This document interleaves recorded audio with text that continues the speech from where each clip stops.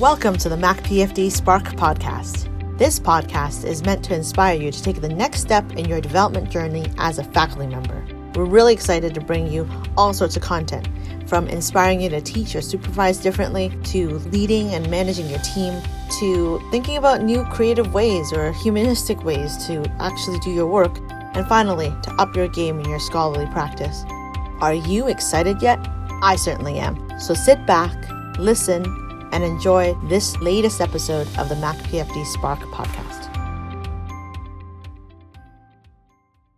Hello, MacPFD Spark listeners. I am really excited to bring you two very, very illustrious, I think, guests is the best way for me to put it. The first of our two guests is Dr. Bernice Downey. Now, Dr. Downey is an internationally renowned speaker, but she is also someone who's been a leader within our local milieu. She is the faculty lead of the Indigenous Health Initiative, and she's been doing some groundbreaking work that really is associated with bringing Indigenous health to the forefront of our organization. So it's really been a privilege to be able to have a conversation with her and understand better what she's been up to. I think that you'll find what she talks about really informative and something that can help you kind of open your eyes to some of the initiatives that are out there right now.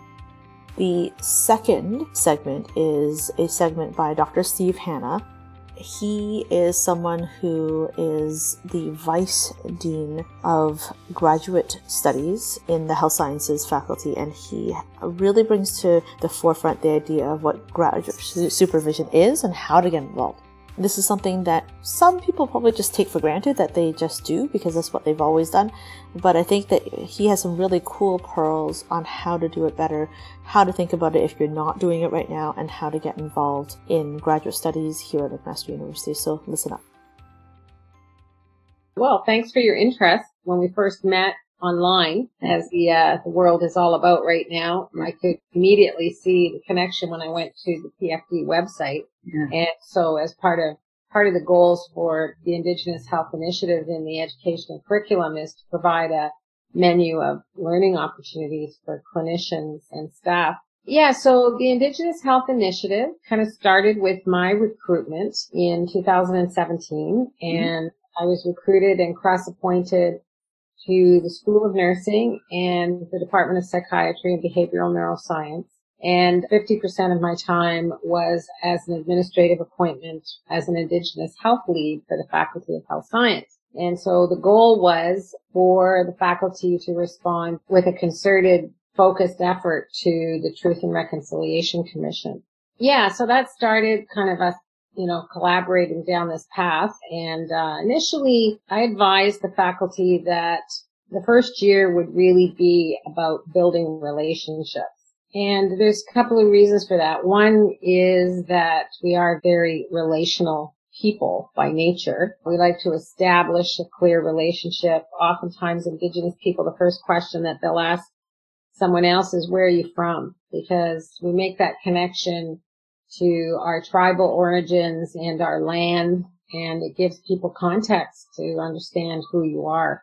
The second factor related in that was that Indigenous peoples in this region have been trying to engage with the Faculty of Health Science to identify systems barriers and solutions for a long time.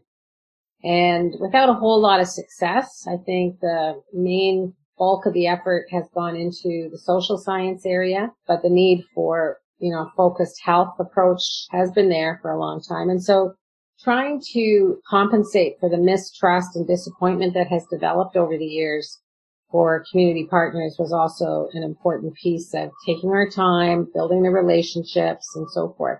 And the other half of building the relationships, of course, is on campus. For the most part, people are unaware of what the specific impact of colonization was on the health of Indigenous peoples. We have quite a number of different cultural groups represented in the faculty, and if you are a newcomer to Canada, oftentimes people have never heard of residential schools, for example. And even if you're born in Canada, there is a dearth of information in grade school or secondary school, and a lot of us, come into our profession without having that background as well. So The first year was about building relationships and establishing, my goal was to have a very comprehensive strategy. It had to be more than lip service, and it had to be more than incremental or piecemeal. And so I established 6 different working groups to cover a range of issues. So, we need policy change. So it's important that senior level administrators are aware and engaged. Our steering committee currently is composed of 4 vice deans in the faculty and a chair, and they are co-leads on a couple of the working groups. So the goal was really to get them to roll up their sleeves and be aware, because in order to get anything changed, they have to be educated. And so 6 working groups were established, one being administration, another being Indigenous knowledge, our knowledge helper working group, education and curriculum, research, student support and services, and faculty leadership and support. And so the faculty leadership and support, in keeping with the aspirations of PFD, was established, in order to educate and support non-Indigenous faculty. Because typically the response I would get from talking to non-Indigenous faculty is, I don't know if this applies to me, because 1, I'm not Indigenous, and 2, I don't think I have any Indigenous students in my class, and I don't teach any Indigenous courses. And so it was a way to give people permission to know about Indigenous health and the socio-historical context, but also to teach them skills to become both an individual and an institutional ally. And so Dr. Mark Walton co-chaired that group along with Dr. Karen Hill, who's with the Department of Family Medicine. So established 6 working groups, started to get this large, unwieldy machine going. So it resulted in a lot of meetings, and a lot of work has come out of it. So we do have now a final strategic plan that we did a soft launch of in February at our Indigenous Community Health and Research Conference. Our goal is to have the final report released sometime this fall. Everything was interrupted with COVID, and I lost 2 of my key staff who have transitioned, one into medical school. And so I'm finishing up the report on my own right now. So, a lot of things were achieved through the process, even though it's taken a lot longer than I expected. But relationships have been established. Awareness has increased. Interest in integrating curriculum and taking advantage of some of the educational opportunities that we established. So we created a bit of a menu of educational opportunities. Not everybody learns the same. Not everybody has the same time available to make a commitment. But we started out with a goal of promoting and encouraging people to take the cultural safety training. There were a couple of options that were offered there. One was the Ontario Indigenous Cultural Safety Program, which is 8 weeks, very interactive, facilitator-supported, small cohorts. And at the end of the 8 weeks, I think the skills building. I know that there's been an evaluation of it. I haven't done one of the folks from the faculty who have done it. We did a survey, but not a full-blown evaluation. But at least it prepares them to understand the main concepts, the anti-racism training, the cultural humility, the socio-historical background, how it links to health outcomes today, and so forth. The other option is through Cancer Care Ontario, who have had in place relationship competency modules. I think there's 13 in total. They're free, while the ICS was $250 per course, but I think that's gone up to $300 now. But the Cancer Care Ontario, while they're focused on cancer perspective, there's enough content in them that's generic enough to be applied to any client. And so they're free. It's a self-learning format. They can stop and start. They complete quizzes before moving on to the next module, and then they get a certificate at the end. So we've been trying to fill the gap for some students by, some of the programs have been saying complete first 4 modules of the Cancer Care Ontario package as a prerequisite for classes. And I'm thinking some health professionals have also been doing that as well. And then we initially set aside $100,000 to start the cultural safety training with ICS for clinicians. All the senior administrators on the executive council for the Faculty of Health Science completed it as well. But as you can surmise, it's a lot of money, and we can't continue to do that. So the onus is falling on clinical practitioners to pay for their own training. And the other initiative that we're undertaking that may have some implication for PFD collaboration is we are developing Faculty of Health Science specific cultural safety modules.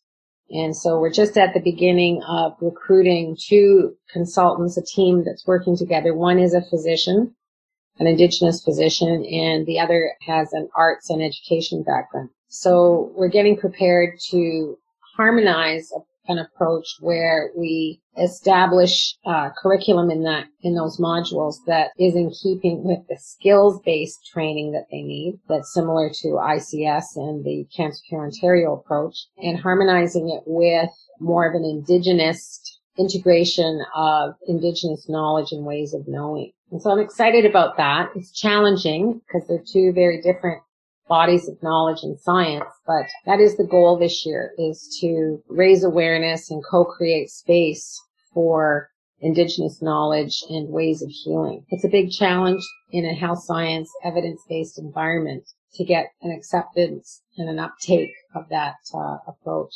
So that's how the cultural safety packages are situated right now. In addition to that, we've also created a menu of opportunities that include experiential learning. So there's a consultant who will come and work with a group and has a variety of ways to help people understand the context of Indigenous health. We also have field trips out to the Woodlands Cultural Center, which helps people to understand the Mohawk Institute, which was one of the residential schools in Brantford. That can be anywhere from a half to a full day. And we have a couple of other opportunities and lists of resources, videos, and so forth. So if there's a program that's looking to undertake a more strategic approach to working with their faculty and staff, I will work with them and advise as to, how they should undertake this and move beyond just a piecemeal approach. And that sounds amazing. Yeah, so some of the programs are now at that point. The challenge, of course, is we need more Indigenous faculty. And to be successful and, to start working really more in depth with the various programs, we need more faculty. So part of our work is also hinged to what is happening across the university as a whole. And most of the Indigenous faculty, I think there's 9 of us in total now. Most of them are in social science and humanities, and the Indigenous Studies program lies within the Faculty of Social Science.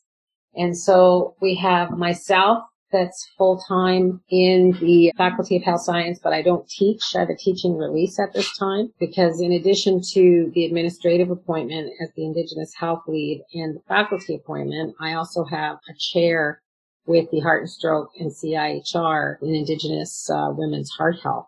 So I have a teaching release because of that. But the other full-time folks are Ashley Johnson, who's with the Department of Psychiatry, and she was in a Indigenous faculty advisor position that has transitioned out of that role. And as a new clinician is working more directly with our Indigenous community partners and, trying to get herself established as a psychiatrist.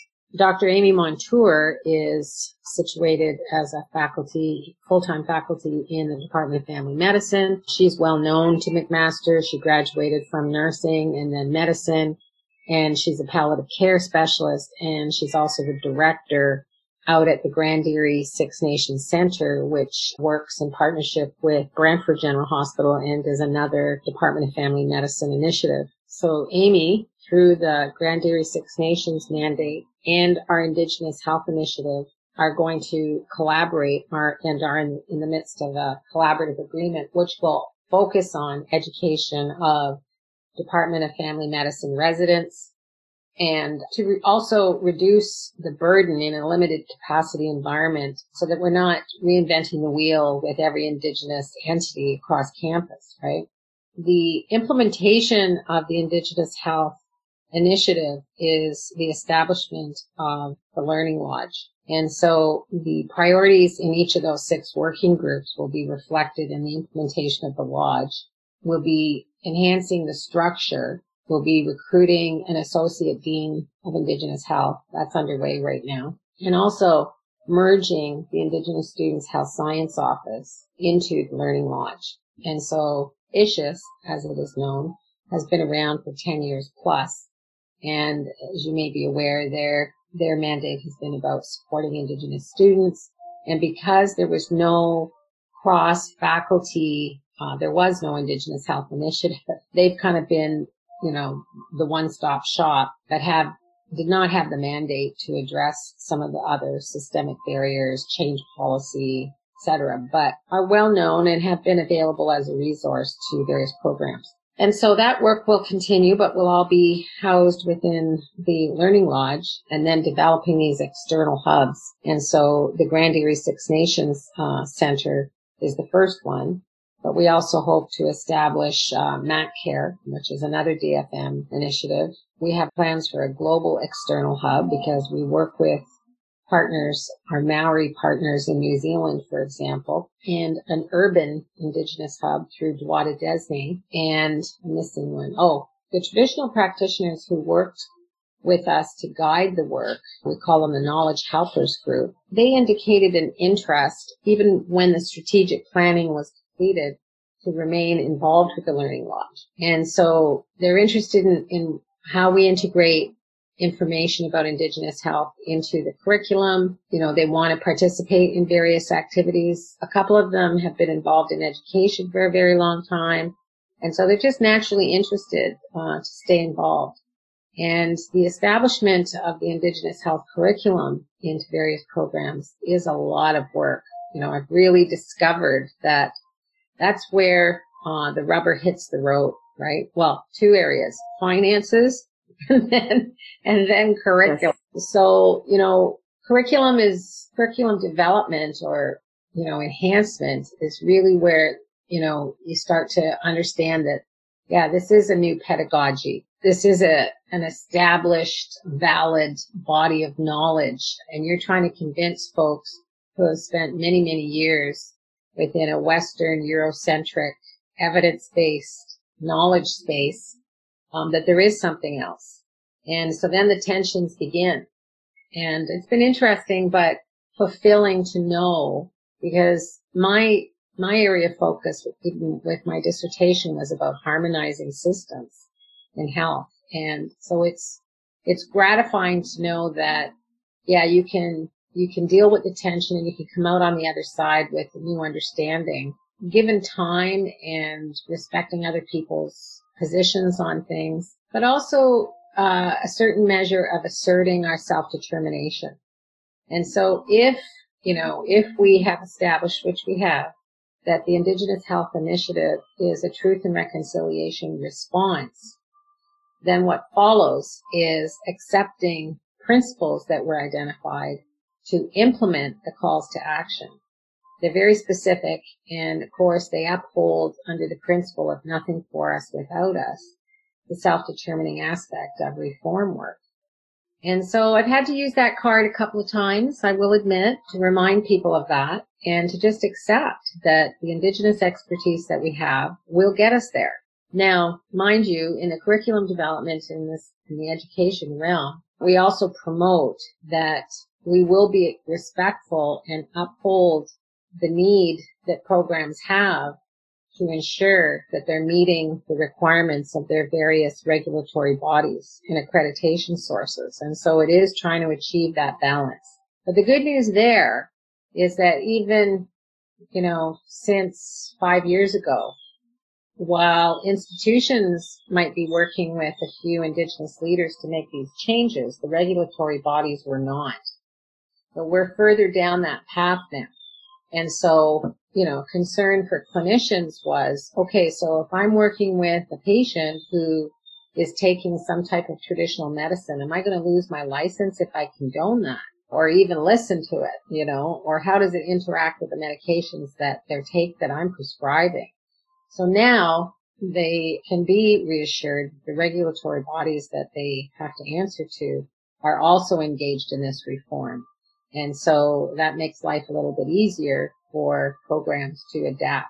So it is interesting, and, as we stick with it and move forward, eventually things are falling into place so that we can realize the changes.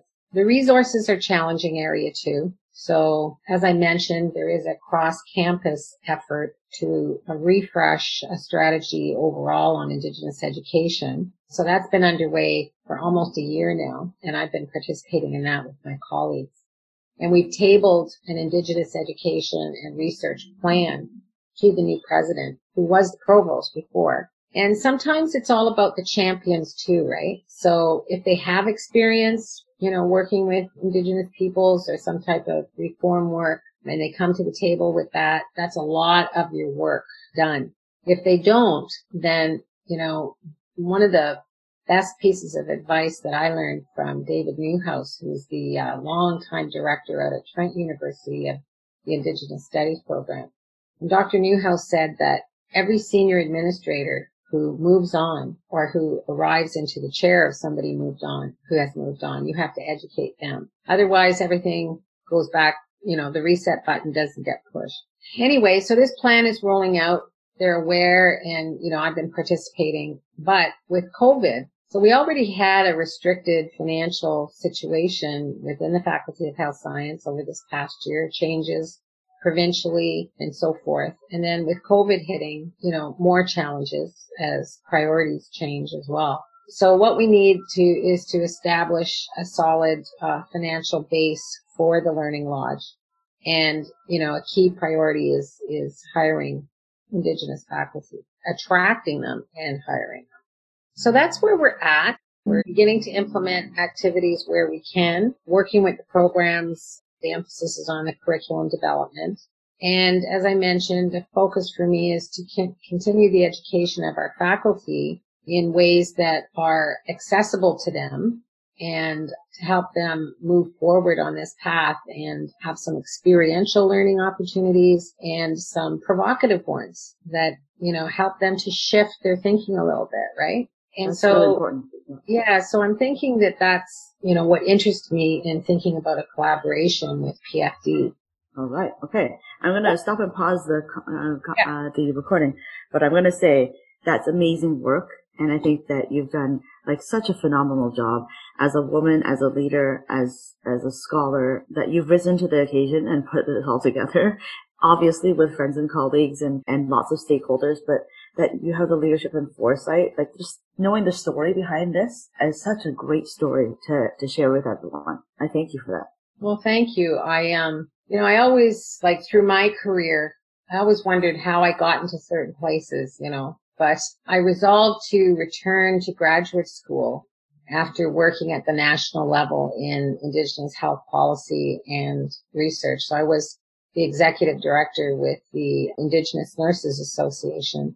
And then I was the chief executive officer of the National Aboriginal Health Organization. And in both those situations, I could see where the gap was.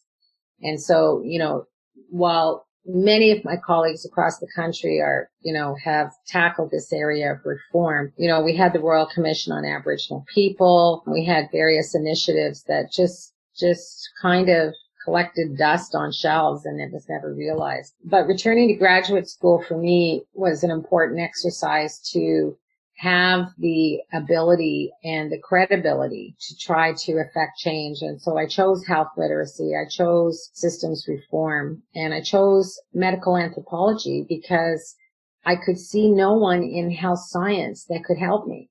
It was a good choice because it allowed me to marry the health science background that I had, but also to delve into that cultural perspective around health and well-being for Indigenous peoples. And it was I had a lot of latitude to do that, which I wouldn't have had if I'd been in health science. So it worked out.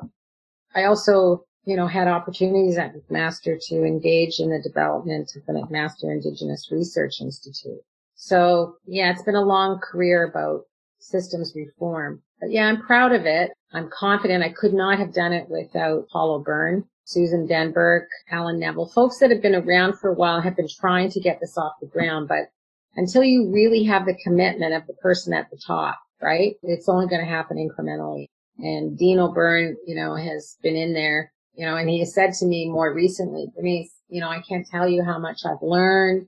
And, he feels comfortable now. He feels he's in a place where he has some awareness and knows what needs to happen next. And he's confident when he talks now in his circles, right?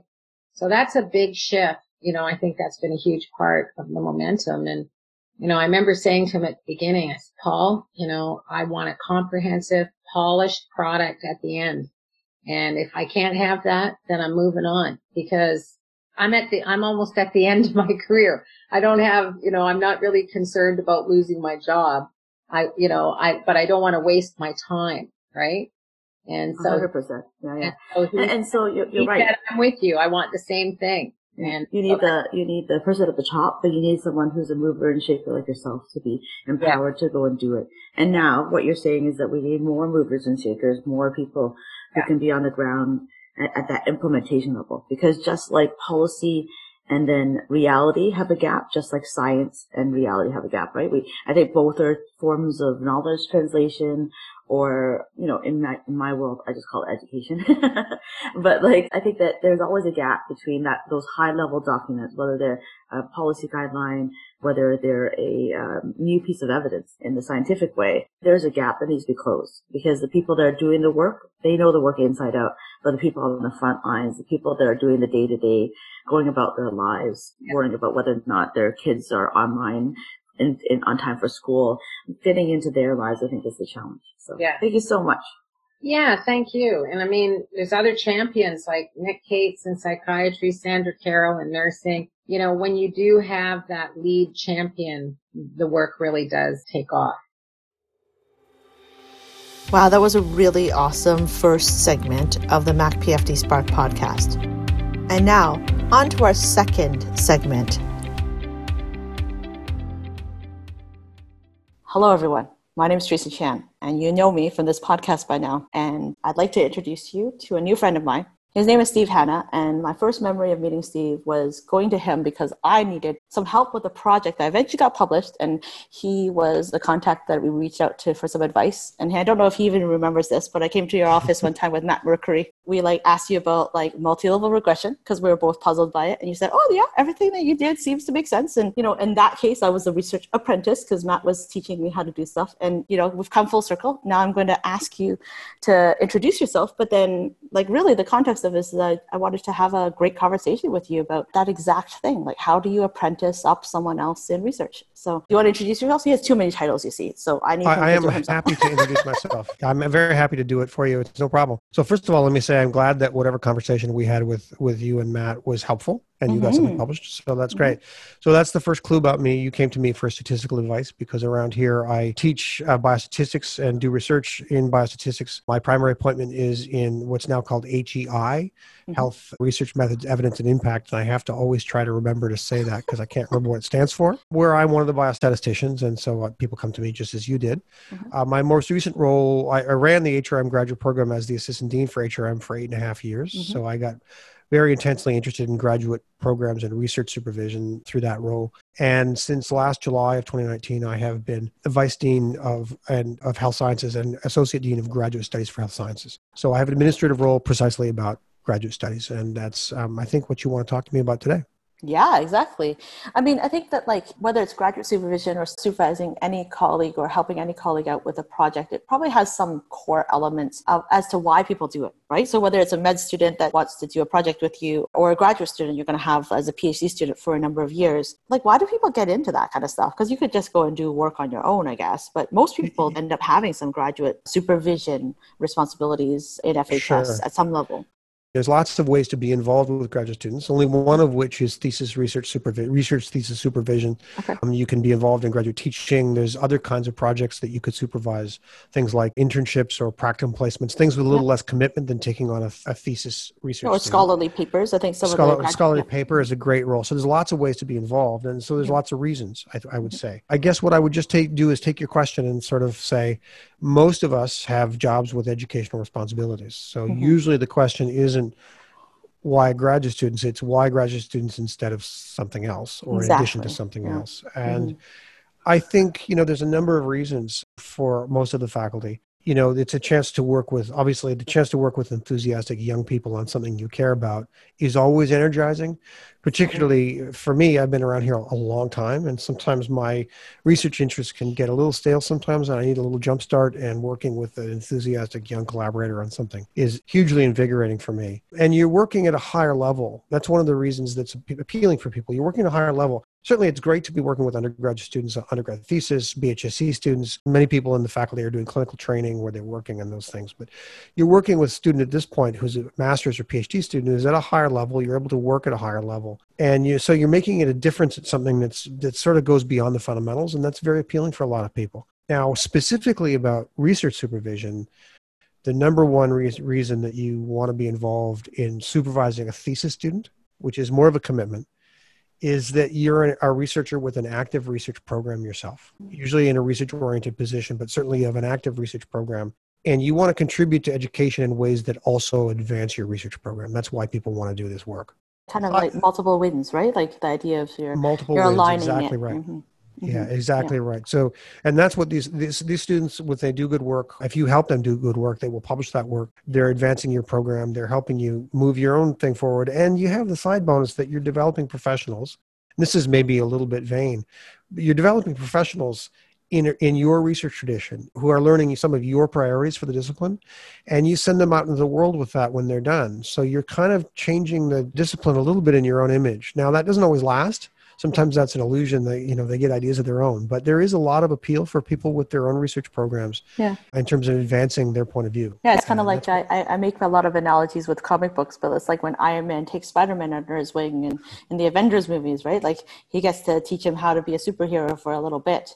And yes, he will get his own way and Tony Stark's not always there for him, but along the way, you can make a difference and be part of someone's formative part of their journey, which is, it's a great weight of responsibility, like Uncle Ben says, with great, what is the saying? With great power comes great responsibility, right? So I think that kind of blurs us maybe onto the next part, right? Like who do you usually recruit to do research supervision? I mean, there's obviously people are looking to build this legacy a little bit here and there. So I'll preface this by saying that at McMaster, as in every research intensive school in Canada, probably, if you want to be involved as a supervisor of a graduate student, a thesis student, thesis supervisor, you need to apply for permission to do that. And so it's the Dean of Graduate Studies who delegates those permissions, usually to me as an associate dean. So what the kinds of things we look for in judging whether or not somebody is suitable and the kinds of things that a faculty member should think about is, first and foremost, do I have a full-time appointment at McMaster of some kind? So normally you'll have to have a full-time appointment at Mac in a research-intensive position, or at least some dedicated time for research. So that can be a bit of a challenge. So for example, it's not normally the case that faculty in the teaching track will be involved in thesis supervision. Sometimes they're approved for other kinds of roles, but not usually as a student's primary supervisor. So you have a research program, a funded research program, a bunch of things that people can work on. So at a full-time appointment, so you're going to be around. And usually not a contractual limited appointment. And the reason this is important is that you want to have somebody, anything could happen. Somebody I could always leave the university, but whenever possible, we want to have folks who are going to be around long enough to see the student through the program. So for master's students, we hope they're done in 2 years, but it might be 3. It might be longer. Yeah, exactly. Keep your fingers crossed. PhD program normally is 4 years. It might be 5. If it takes a long time, unfortunately, it might be 6.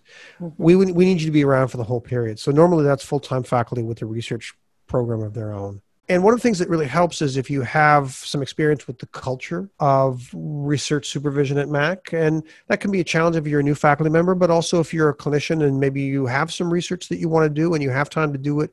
One of the things we look for is, do you have some experience with the culture of supervision and what the expectations are? Right. So that's a thing that if folks are looking to get into graduate supervision, that's a thing to start thinking about is, how am I going to get that kind of experience. Do I know a program well enough? Do I have a feel for what the expectations are? And we can talk a little bit about how to get that experience. There's another piece that's probably important to think about, which is most full-time students will require some kind of financial support because we want them to be able to focus on school and not on having to work on the side. So depending on the program, you may have to be able to contribute some amount to the student stipend.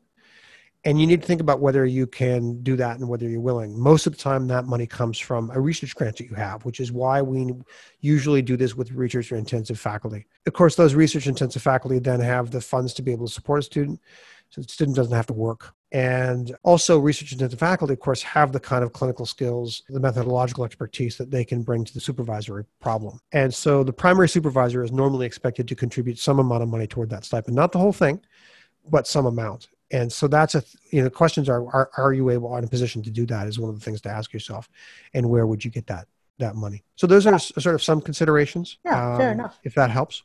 Yeah, definitely. I mean, it sounds like what you're saying is that you kind of have to know how to do the job before you're there, and you have to have the resources. And maybe I'm kind of like cutting to the chase here, but I think the hardest part is actually learning how to do the job, right? So I think you've touched on, I didn't mean to quite say that, but I think it's probably true to some degree. I mean, I think this is always the sort of contradiction is how am I ready and how do I get the experience without doing it? Yeah. So I don't think that's quite the case. I think, so we can talk about different roles you might have. So a primary supervisor is the student's main supervisor, and that's a role you would come on, be prepared to take the commitment, contribute to the stipend, and maybe have a little experience before you do that.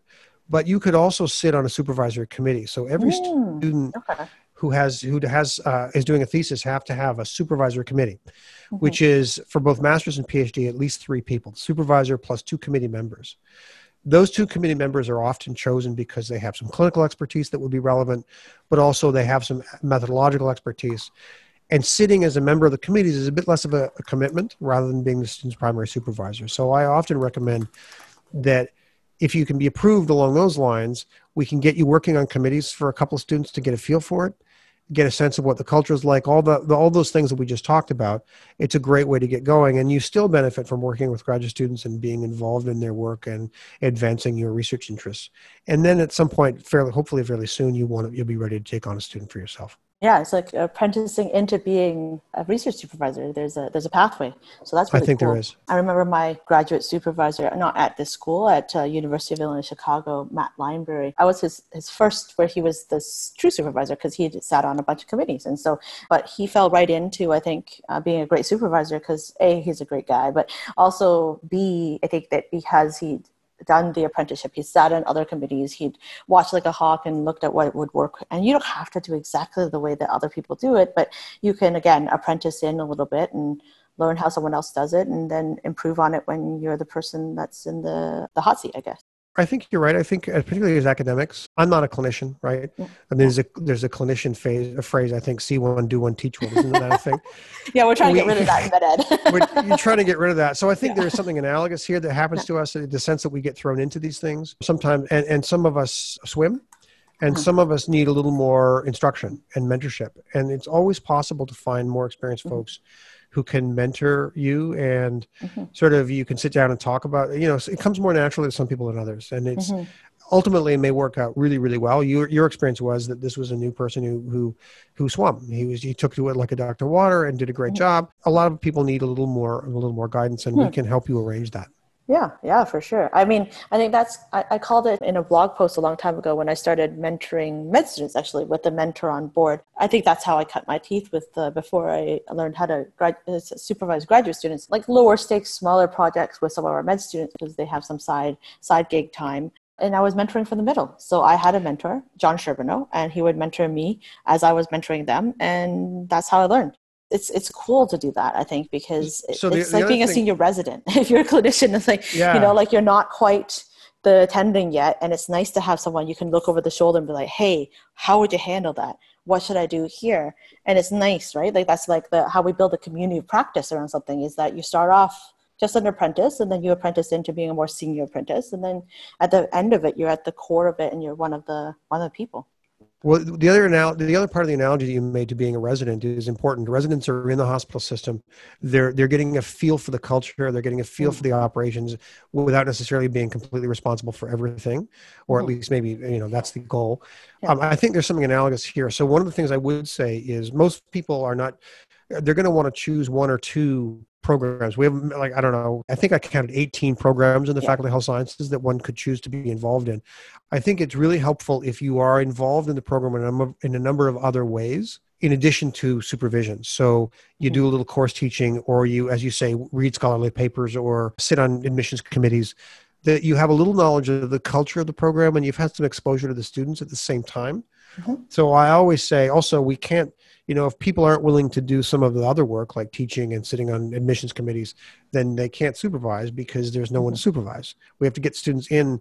So it really is, those two kinds of things work well together. So the best approach, I think, is to get really interested in one or two programs that you want to become involved with and get involved in them in a number of different ways. And that will help you get a sense of the culture, and it makes it much easier when you supervise a student. For sure. I mean, I think that each scientific discipline or sub-discipline sometimes within has their own culture as well, right? So lab-based medicine will be different than if you're a clinical researcher, different from a health systems researcher, different from an education researcher. Right. And we have all of those programs here. So there's a huge diversity, and we'll be talking to different people along the way to get their jive on how they, do their job from time to time as part of our Scholarly Secrets program. So, all right. So we've talked about the why, we've talked about the who, and can you give me the nuts and bolts of the how? So if someone was truly interested in, and they think they have the qualifications, they've had the apprenticeship, maybe they're coming in from another shop or they wanted to expand into a different grad studies program because they've got their sea legs under them. What can they do? How do they go about it? So the first thing to do is, the chair of your department is always going to be somebody you're supposed to talk about sort of academic counseling about and what your plans are. And certainly anybody who wants to understand what programs are available, if you're brand new, you can always contact me also to get oriented a little bit. But what, the first thing to do if you know you want to be involved in supervision in any particular program is to contact the director of that program. So all these programs have either assistant deans or program directors, and that's the person who will be able to tell you about the program, what the opportunities are, a little bit about, for example, how much money might be required for you to contribute, because it varies from program to program. So the details really matter. So contact the head of that program, and we have a list of those folks on the Health Sciences Graduate Studies website, or you can contact our office and we can point you in the right direction.